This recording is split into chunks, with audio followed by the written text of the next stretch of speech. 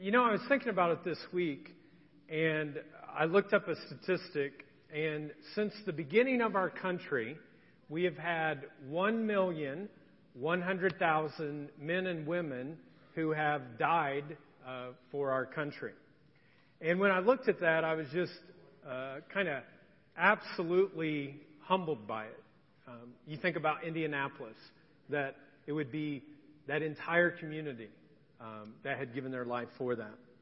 And many soldiers gave up their lives for their friends, and some of them gave their lives for strangers that they would never know. And to me, that's like a whole nother level of sacrifice that I don't even fully understand.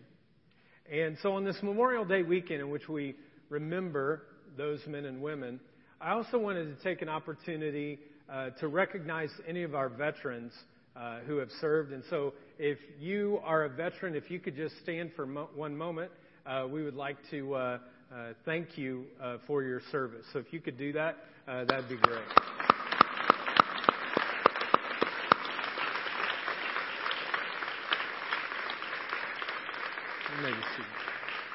Well, let's pray.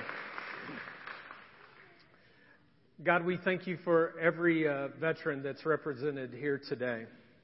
And also we thank you for all the men and women who sacrificed their life for the sake of our country. And loving Father, on this weekend that we remember those who gave their lives in battle, we pray even more fervently that there would be peace that would come to your world. God, help us to be peacemakers in our family. Help us to be peacemakers in our places of work, in our community, so that your name would be made great.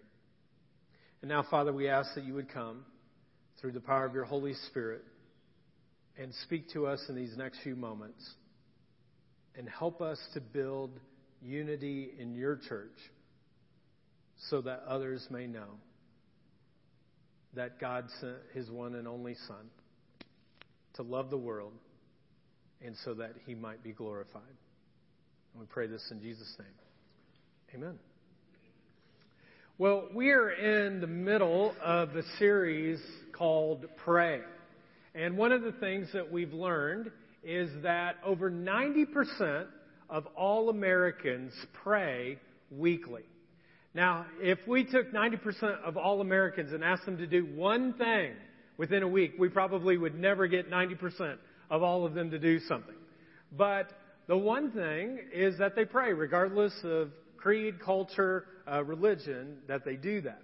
And yet, I have a feeling that if we were to look at your past week and how much time you actually prayed, I have a feeling that some of you would say, I should pray more. Like, I really should.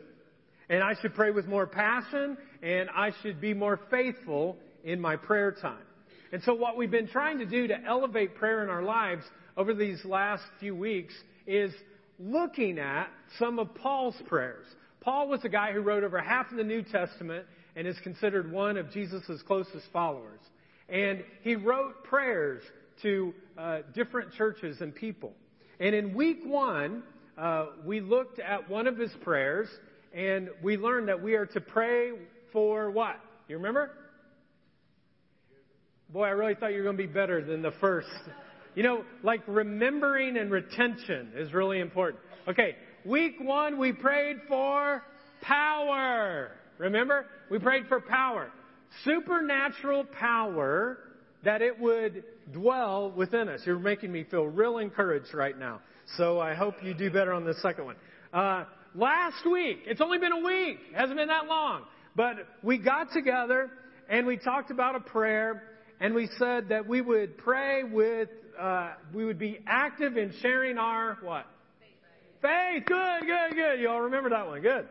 2 weeks, not so much. 1 week, we got it. All right.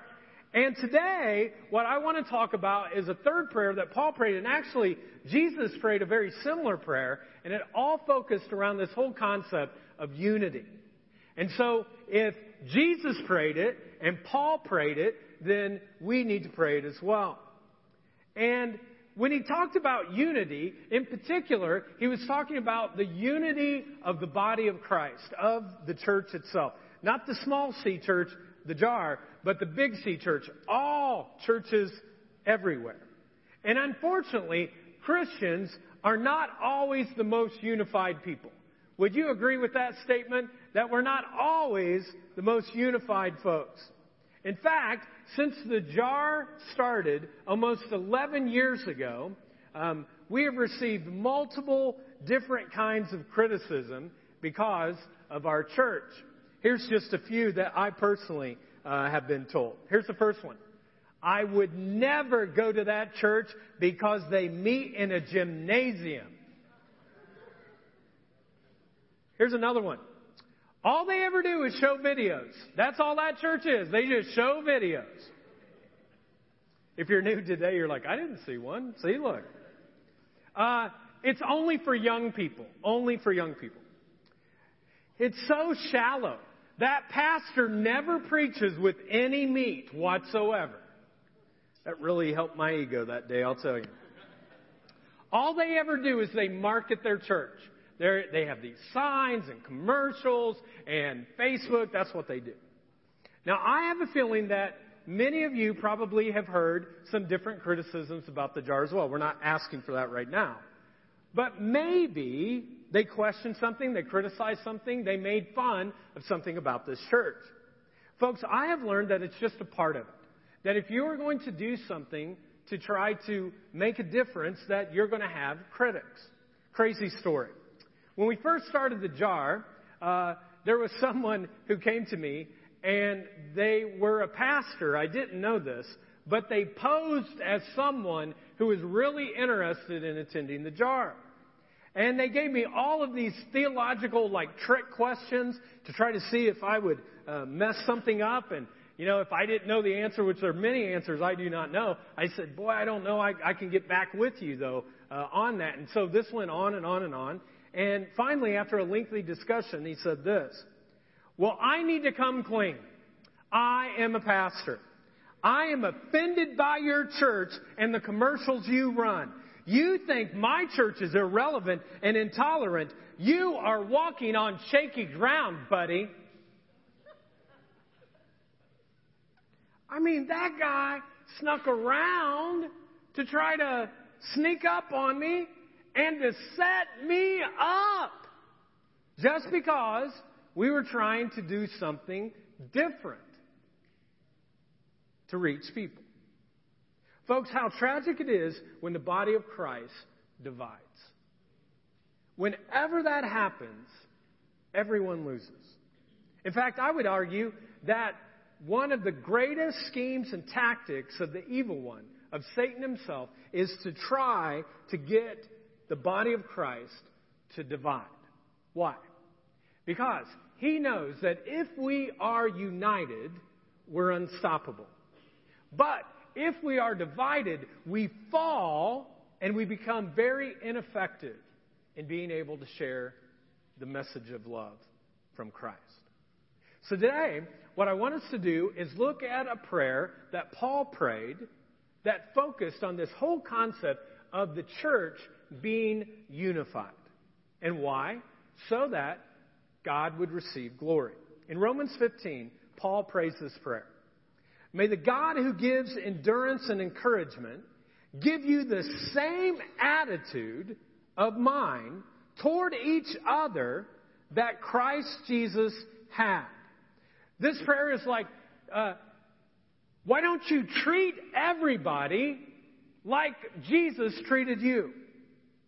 Would you be like Jesus the way that he would care for other people, just as he cared for you? Would you love other people the way that Jesus has loved you? I want you to have the same attitude, he says, of mind toward each other that Christ Jesus had. Why?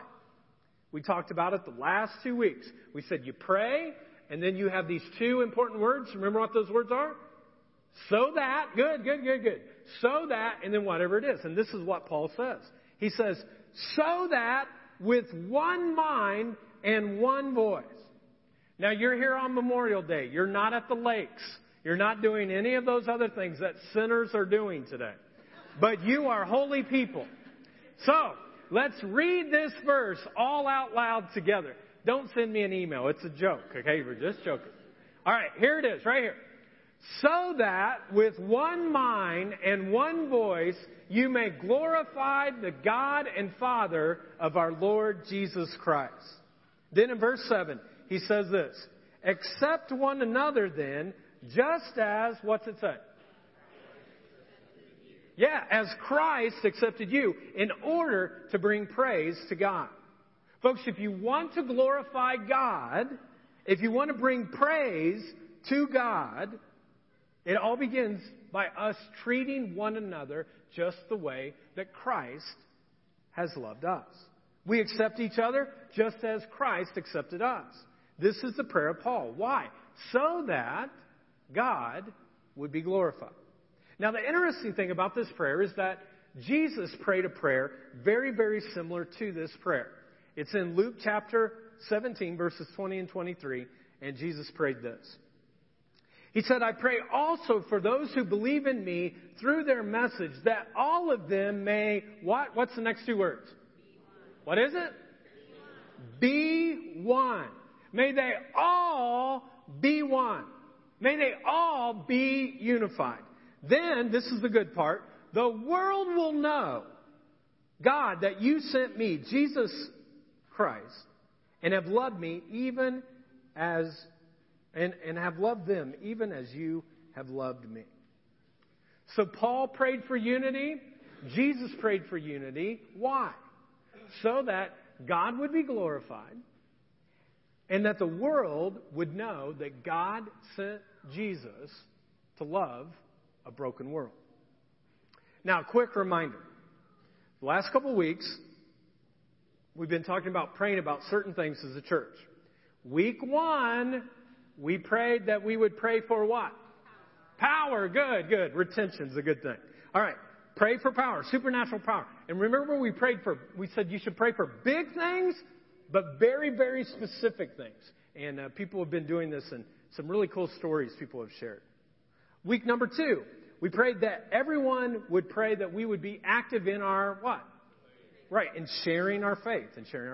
And today, one of the things I want to challenge you to add to your prayer life is not only praying for power that dwells within you and praying that you be active in your faith, but also that there would be unity in the body of Christ. Why? So that God would be glorified and that the world would know that God sent Jesus to love a broken world. And yet, there really is a lot of fighting in the church, though, isn't there? Like, we can read this, we can pray this, but the reality is there's still a lot of fighting in the big C church. And why is that? Why is there so much backstabbing and biting in the church? Well, tragically, it's because Christ followers perceive other Christians that are just down the road as their enemy.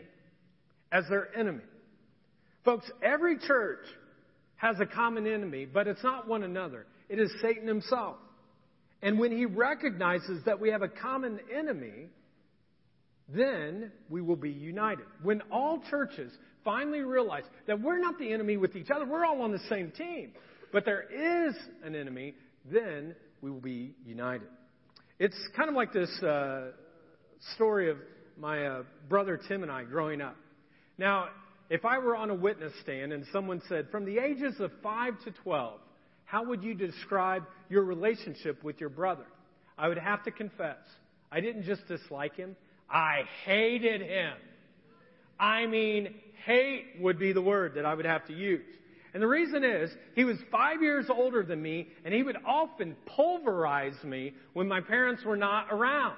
And I, like a little schoolgirl, would run and go, Mom, Dad, Tim's doing this. Bam. You know what I mean? And that was our relationship. Well, for some reason, my parents thought it would be a really good thing that someone who was just killing, basically their younger son, that those two individuals should be in the same room together. And so they placed both of us in the same room. And it wasn't just enough that you could be in the room, but they got us bunk beds. on top of each other. You're always there. And we shared the same room with these bunk beds. Now at night, they would come and they would do their little, Jesus stuff, praying with us, singing songs. Oh, and they would leave the room and it looked like two loving individuals were there in these bunk beds. And once the door closed, it was like MMA cage fighting. Everything changed in that moment. But one day, something happened that changed us from fighting with one another. And you know what that was? Tom Edom moved into our neighborhood. Now, Tom Edom was an only child. And his parents bought him anything and everything that he wanted. For example, he had a BMX bike. My brother and I would die for a BMX bike. You know what kind of bikes we got? Goodwill bikes. Now, this was before there was ever a Goodwill store. Goodwill back in those days meant that people felt bad for you, so they gave you their hand-me-down bikes out of goodwill for the poor pastor's kids. And we had the crappiest bikes there were. I mean, they were bad. And little Tommy boy also had the very first moped in our neighborhood. And he would drive by and he would push his little horn and go, hink, hink. And we always knew that was code word for, you're losers, look what I'm driving. Well, Tom became our common enemy. We hated Tom more than we hated one another. And so, we came together as brothers because he made fun of us so much. One winter, Tom got this. A brand new 3-wheeler. And he drove it down to our house. And he said, look what I got, guys. And it was like, ah. And we were like, oh, man, we've got to drive that. So we're like, hey, Tom, can we drive this? And he's like, well, I'll think about it. No. And we couldn't drive it at all. But my brother, Tim, he had the best idea. He said, we are going to take care of Tom once and all. So he goes up to Tom and he goes, Tom, you want to do something really cool with your 3-wheeler? And he's like, yeah. He's like, you rev that sucker up on one side and you keep the brake on the other side and you rev it up as much as you can. And when I tell you to do it, you just let off that brake and man, you'll do a wheelie like you've never seen before. Now, Tom was very, very gullible. He was an only child. He didn't have anyone else around him that lied, we had each other. We lied all the time. And so Tom then said, oh, yeah, I think I'd like to do that. And old Tommy boy looked at me because he thought I was younger and I'd tell the truth. And so he goes, what do you think, Chris? Do you think that's safe? And I was like, it's absolutely safe, Tom. You will do a wheelie like you would never believe. And so here's Tommy on his 3-wheeler. He revs it up as much as he can. He has brakes on the other side. And Tim goes, let it go. He lets it go. That sucker shot up. It flipped over. It landed on top of Tom. We thought we killed Tom. Unfortunately, he lived. Now, what happened in that story? My brother and I, we found a common enemy that wasn't each other. And folks, we need to recognize that we have an enemy who comes to steal, kill, and destroy. He wants to steal unity away from the church. He wants to kill the power that could happen if the church was unified. And he wants to destroy the credibility of the local church that is sharing the message of Jesus. But when we stand unified, we can overcome all of his schemes, and we should pray for that, to be unified. Why? So that God would be glorified, and that the world would know that God sent Jesus to love the world. Now, for the rest of our time, I just want to give you 3 reasons why you should pray for unity. Here's the first one. The first reason we should pray for unity is because we desperately need each other. We desperately need each other. In Romans 12, verse 5, Paul puts it this way. Just as our bodies have many parts and each part has a special function, so it is with Christ's body. In other words, the head, folks, cannot be the ear. And the ear cannot be the hand. And the hand cannot be the foot. If you didn't have all the parts of the body, it wouldn't function whole and together. But when all the parts are together and they're working in the way that they were designed, then the body works. Then Paul says this. He says, we, meaning Jesus followers, are many parts of what? What's it say? How many bodies? There's only one body, the body of Christ. And we what? And we all what? Belong to each other. We all belong to each other. Folks, we are a part of a broader family, and this family has different ways that they express their faith. And we need to understand that unity, though, is not uniformity. Unity is not uniformity. It's in our differences that we have more strength to be able to do the work that God's called us to do. You know, I grew up in a very small little denomination called the Church of the Brethren. The name wasn't even very inclusive, like brethren. Like, it means it includes all of us in the body of Christ. But I remember girls in our Sunday school class would be like, what about the sisterin? You know? Because it just didn't seem quite right. But I loved the church, and I loved the people, and I still do today. But when we started the Jar, one of the things that I felt strongly about is that God was calling us to be non-denominational, that we wouldn't get stuck into any bureaucracy that was going on, but that we would take the Bible and we would live out of some 5 core values that we can function and flow in, and we could impact more lives. Now, this is what I got to confess to you. When we first started the church, I thought I knew so much more than all of those denominational leaders. I thought, those denominational people, they don't understand. We are going to have a church like none other. And I was very, very arrogant, and I would let people know that. Now, this is the problem with God. When you get very arrogant in your life toward other Christ followers, what do you think God eventually will do? He will humble you. He will humble you big time. And that's what He did.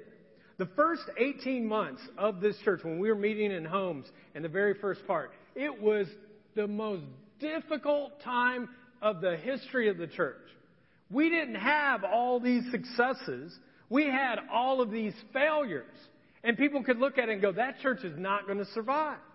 But by God's grace, He decided that He was going to do something in spite of my arrogance. And in the midst of that, He pressed upon me that I should never, ever again put other churches down, put other denominations down, put other Christ followers down, but to fight for unity as much as I can.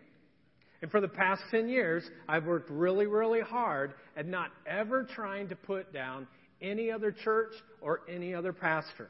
We may not necessarily agree on certain things, but I can still be for them no matter what. And that's the kind of life I've been.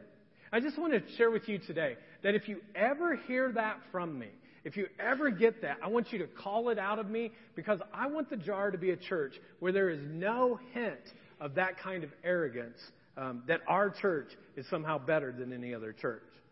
Now, as I have sat in churches my whole life, because I was a PK, a preacher's kids, there were so many times, though, pastors would take pulpits and they would stand up and they would go something like this: we're not like those other boring churches. And then they would go on with whatever it was. Now, what happened in that statement? What happened? You just took a shot at somebody. You stood up and you took a shot at somebody else. We're not like the chosen frozen. We're not like those crazy charismatics. We're not like those big mega churches. We're not like those small little country churches. We're not like those seeker-sensitive church light kind of churches. Folks, who cares what you're not like? Just be who you are. That's why we do these random acts of kindness, because the entire time that we've been a part of the jar, we've always wanted to be outward focused in how we care with kindness for our community. We always want to be that. We'll never not be that. That's who we are. And the reality is this, though, folks, that the Frozen Chosen Church is going to meet some people that the Jar Community Church is not going to meet. And the crazy charismatics that may speak in tongues, and there's a lot of power, and God's moving in that in an amazing way, they're going to meet people that we're not going to be able to reach out to. And those small little country churches are more effective than some of those big churches. And some of the big churches, those mega churches, are able to do some things that that smaller churches can't do. Folks, we are not going to be a church that puts other churches down just so we build ourselves up. But we are going to be for other churches rather than against them. And if we make a mistake, if we make a mistake at all, we should err on the side of always speaking well of other churches. Now, this is what I'm not saying. This is what I'm not saying. That if there is a church that decides to say, well, Jesus Christ was a sinner, or Jesus Christ is not the Son of God, he was just a good teacher, or there is no such thing as heaven or hell, then we would have to say, oh, hold on, that's an error. Because there is this whole lineage of the Christian movement, and those things don't fall into any of that. But we're not going to be nitpicking. We're not going to go and see a traditional church with a piano and organ and go, oh, they're not doing it right. You know, if they were really doing it right, they'd have a band, because a band would really do it. No, it doesn't. It doesn't do it at all. And the reason we don't want to get nitpicky is because there are Christ followers right now, folks, today, and other places in the world, who will be beaten, who will be imprisoned, who will be sold, who will be sex trafficked, who will actually be killed for their faith. And what does it look like if there are brothers and sisters throughout the world who are going through that kind of persecution, and we're nitpicking over an organ, a piano, or a band? Like, who cares? Who really cares when the body of Christ is suffering? Because we need them, they need us, and we all worship the one Lord Jesus Christ. And we need to pray for unity. And why do we do this? Because we desperately need each other. Here's the second reason we should pray for unity. It's this. Because the world will see God's love. Because the world will see God's love. When we are unified as the family of God, the world sees then, wow, they're active in their faith. They're passionate about their love for Jesus and one another. In fact, I love the imagery in Romans 15:7 we looked at earlier. Paul prays this. He says, accept one another just as Christ accepted you in order to bring praise to God. Accept one another just as Christ accepted you. Now, I looked at this Greek word this week, and it's way, way long, and I can pronounce Greek words that are really, really small, so I'm not going to butcher it for you today. But basically what this word was, it has a beautiful image that comes to our English word called accept. And the word actually means that it's one who comes and they put their arms around you as if in an embrace. And in the other way, it's an image, another definition is that you actually take the hand of a brother or sister and you walk. Now, this is my question for you today. How did Christ accept you? How did Christ accept you?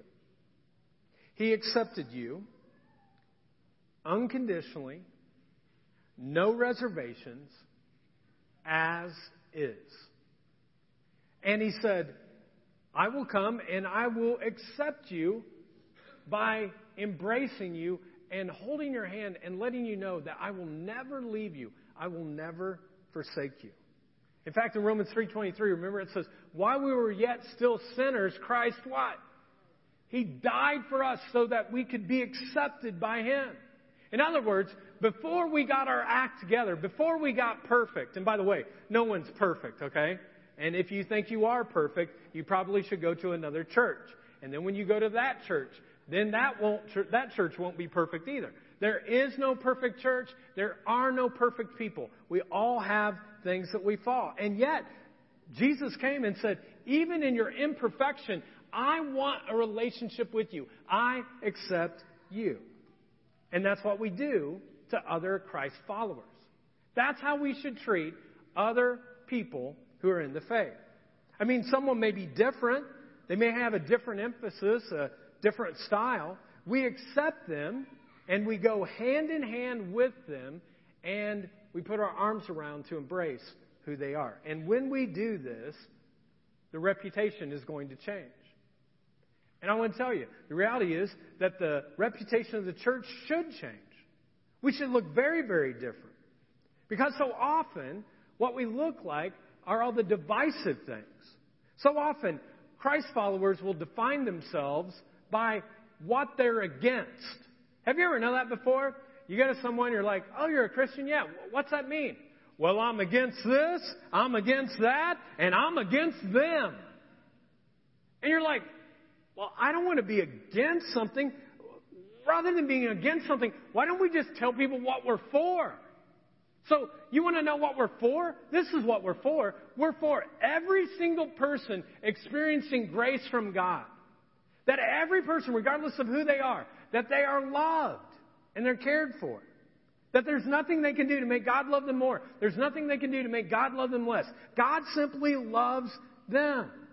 We are for accepting other people. We are for forgiving quickly when people mess up. In fact, Jesus said it best in John 13, verses 34 and 35. He said this, a new command I give you. And if you read that, you're like, I wonder what it is. Now, I want you to know that in the law at that time, there were 613 commands on what you were supposed to do. So they are like, a new one? What are you talking about? There is no new one. We have 613 of them. And what does he say? Everyone together. What's he say? What's the new command? The new command is what? Love one another. As I have loved you, so you must what? Love one another. Now watch in verse 35. By this, by the way that you love one another, everyone will know that you are my disciples if you what? So in 2 verses, he says it 3 times. Love one another, love one another, love one another. This is a new command I'm giving to you. Now, did you notice what he didn't say? He did not say, have the right doctrine. Have the right doctrine. That's what is most important. That's the new command I'm giving you. He did not say, by your denominational preference, by your music style, by reading the correct version of the Bible. No, what did he say? He said, by the way that we love one another. Did you realize that the only description of how the world will know that we are disciples in all of the Bible, it says the only way that they'll know is how? If we love one another. If you love one another, then the rest of the world will know. So why do we pray for unity? We pray because we need each other. We pray because the world will see God's love when we are unified. And the last reason, because we can do infinitely more together. We can do infinitely more together. See, folks, this is what I believe. I believe that the local church is the hope of the world. We're in this political climate right now, and you're going to hear all kinds of stuff of what we're going to do, and this is the hope and everything. And at the end of the day, regardless of who the president is, you know what the greatest hope the world will ever know? Is that there are small little communities of faith called Christians who are reaching out and loving other people. That gives people hope. And quite honestly, I want us to be a church that we do everything we possibly can to demonstrate that kind of unity. I mean, everything possible that we can to support and encourage other churches. And we've done this. When we were very, very small, we did this. We only had about 100 people, and there was a church that got started called The Bridge. And some people came up to me, and they're like, hey, there's a church called The Bridge. It's kind of like getting on your territory. Aren't you a little bit afraid that, like, they're going to take people away? And I think they thought I was going to go, oh, no, fear. And I go, no, I'm not afraid at all. Because this is what I know. The greatest evangelistic strategy that we can have for the gospel of Jesus Christ is to plant new churches. Every time we start new churches, what happens is people get connected. And so I wasn't upset at all. In fact, I came back to the leaders and I said, hey, you know what? We need to pay it forward. There was a small church that gave us $500 when we first started. And I told myself, and whenever I knew about new churches, I don't know about all of them, but anytime I hear about them, we are going to pay it forward. And so I called up the pastor, Josh Cooper, and I said, hey, Josh, I said, we want you to know we are not about territory. We want you to be successful. There are many people that can be reached, and we're going to send you a check for $500. And he said, thank you. I appreciate it. Now, just before Easter, I'm driving down Wheeling. And when I drive down Wheeling Avenue, there are a lot of churches. And my Sunday morning routine is I pray for all of those churches, and I pray for the different pastors. And so start praying for the Nazarenes, pray for Riverside Methodist, pray for the Salvation Army, and keep on going. I pray for High Street United Methodist Church, Commonwealth, and then I come around the corner. And I'm driving this particular day, and I look to the left, and I see this little sign that says Oaks Church. And I was like, I have no idea. I don't even know what Oaks Church is. So I'm driving, I'm thinking, I'm going to find out. So that week I looked up on the website and I saw that, hey, there's a brand new church that's starting called Oaks Church. So I picked up the phone. I called the pastor. His name's Zach. I said, hey, Zach. I said, my name's Chris Bunch. We're the pastor at the Jar. And I just wanted you to know that we are for you, man. And we want you to do really well. And I said, we want to give you a gift. And so as a church, we sent $500 to that church so that they could have a start. Now, why do we do that? Because we are infinitely better together when we care for one another that way. Celebrate Recovery. There have been many Celebrate Recoveries that have started at different places in our community and other counties. Chuck and his team has done an amazing job of being able to reach out and to start them and to help them out. And some people would say, well, why would you do that? Then there are going to be people that go to that one and not yours. Because that's not what it's about. We're all on the same team. Morning Star Bread Basket. A few years ago, we felt really called to be able to do something to care for the poor in our community. But we weren't going to do it real well. I knew we wouldn't. And so we found this church that does a soup kitchen for people who are struggling or dealing with poverty or homeless issues. And so we partnered with them. And so we give volunteers some time and we try to care for what those needs are. We recently got this new app, the Jar app. And Derek was talking to a friend of his who's a pastor in the community. And the pastor was like, oh, you guys have an app? That's really cool. And we didn't go like this. We're like, oh, don't tell them where we got it from. I mean, this is our thing. We are on the cutting edge of appness, and so we don't want to do that. No, we gave them any of the information that they needed so that they could do that. It's our honor, folks, anytime we get a chance to partner with another church, just as other churches have been able to partner and encourage us, because we do infinitely more together than we could ever do apart. You know what's so cool about this is that this was the heartbeat of the early church. It was the attitude of the first century church. This is how they thrived. Now think about it. What did the early church have?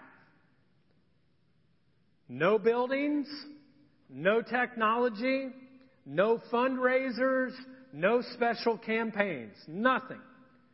Well, what did they have going against them? Massive persecution. Like every time you said you were a follower of Christ, you were in jeopardy of losing your life. And yet, these Christians, they would not stop. They said, we believe in Jesus and we believe that He was raised from the dead. And this small little handful of non-educated people, they turn the world upside down. And it's the greatest movement the world has ever known. People in their communities would say things, I'm sure, like, we may not believe in what you're saying, but man, those Christian people, they love each other. They stand together. They are always doing something for one another. Look at the way the early church was described in Acts chapter 4. It says this, in verse 33. It says, all the believers were what? What's it say? All of them were one in heart and mind. What does that mean? It means that they were unified. They were living a life of unity. No one claimed that any of their possessions was their own, but they shared everything that they had. I was teaching a small little group one time, and we were teaching on this particular passage. They shared everything that they had. And one of the guys that was there was a pretty affluent guy, and he had a Corvette. And I go, little bit of sharing here. And he did. He let me, after several years, let me drive that Corvette. But that was it. Now, pause there just for a moment, folks. They shared everything they had. You know what that's called? Crazy love. That is called crazy, over-the-top, I don't understand it kind of love. This is the kind of love that, quite honestly, I have rarely seen in the Church of Jesus Christ, and I've rarely ever seen in my own life. In fact, in another portion in Acts, it tells us that the Christians loved God and they loved one another so much that they would take their possessions, they would sell what they had, and then they would give the money to the church and the church leaders to say, disperse it however you want. And so if they saw a need, they would make sure that it was taken care of. Now let me tell you the kind of result that came out of this unified kind of love. Verse 33, it says this. And God's grace was so powerfully at work in them all that there were no needy persons among them. You want to talk about power? Do you see the power here with unity? Every need was met by God. How? Every follower of God gave of themselves, gave of their possessions, and no individual Christ follower went with naught. And can you imagine just what the skeptics of that culture must have been thinking? I bet they were saying something like this. I don't know about that whole Jesus thing. And can you believe it? They said he rose from the dead. Like, who has ever seen that happen before? I don't know about all that stuff. But man, those Christians, do you see the way they treat each other? Do you see how they're accepting of one another? They're always loving on each other. They're always forgiving each other. Man, that is amazing. Do you see that they take care of their own? If there's a widow or an orphan, they take care of them. And then they're generous to all of us. Folks, I will argue all day long this. That the world does not need to hear anymore about the love of Jesus. I'll argue it all day long. The world does not need to hear any more about the love of Jesus. You know what? They need to see it. They need to see it. Because people don't ever remember what they're told about God's love. But you know what? They never forget when they experience it. They never forget that. And why are we doing this summer of kindness? So that we don't get stale and docile during the summer, but that we are being active in our faith to show the kindness of God to others, so that people would see why. So that everyone would be like, oh, I should go to that church. Or, oh, that's the jar. No. We want to have them see it so that God would be glorified and that the world would know that God sent Jesus to love a hurting world.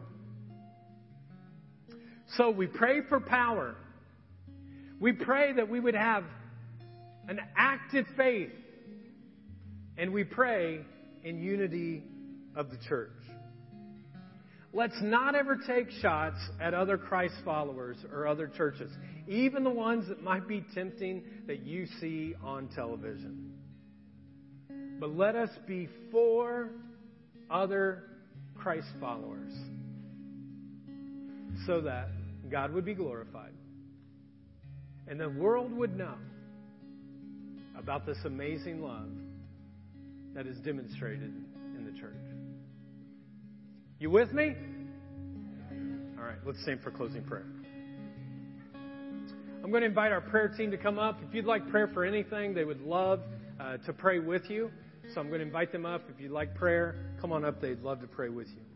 Let's pray.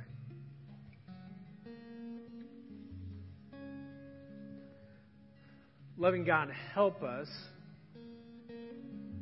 as your church to be unified within the body of Christ, so that you might be glorified and the world would know that you sent Jesus to love the world. Thank you for speaking to the hearts of each person who is here today. And God, help us to live in unity with all other Christ followers. So that your name would be made great. We pray this in Jesus' name. Amen. Hey, have a great week. Know that you're loved in this place. Thanks, everybody.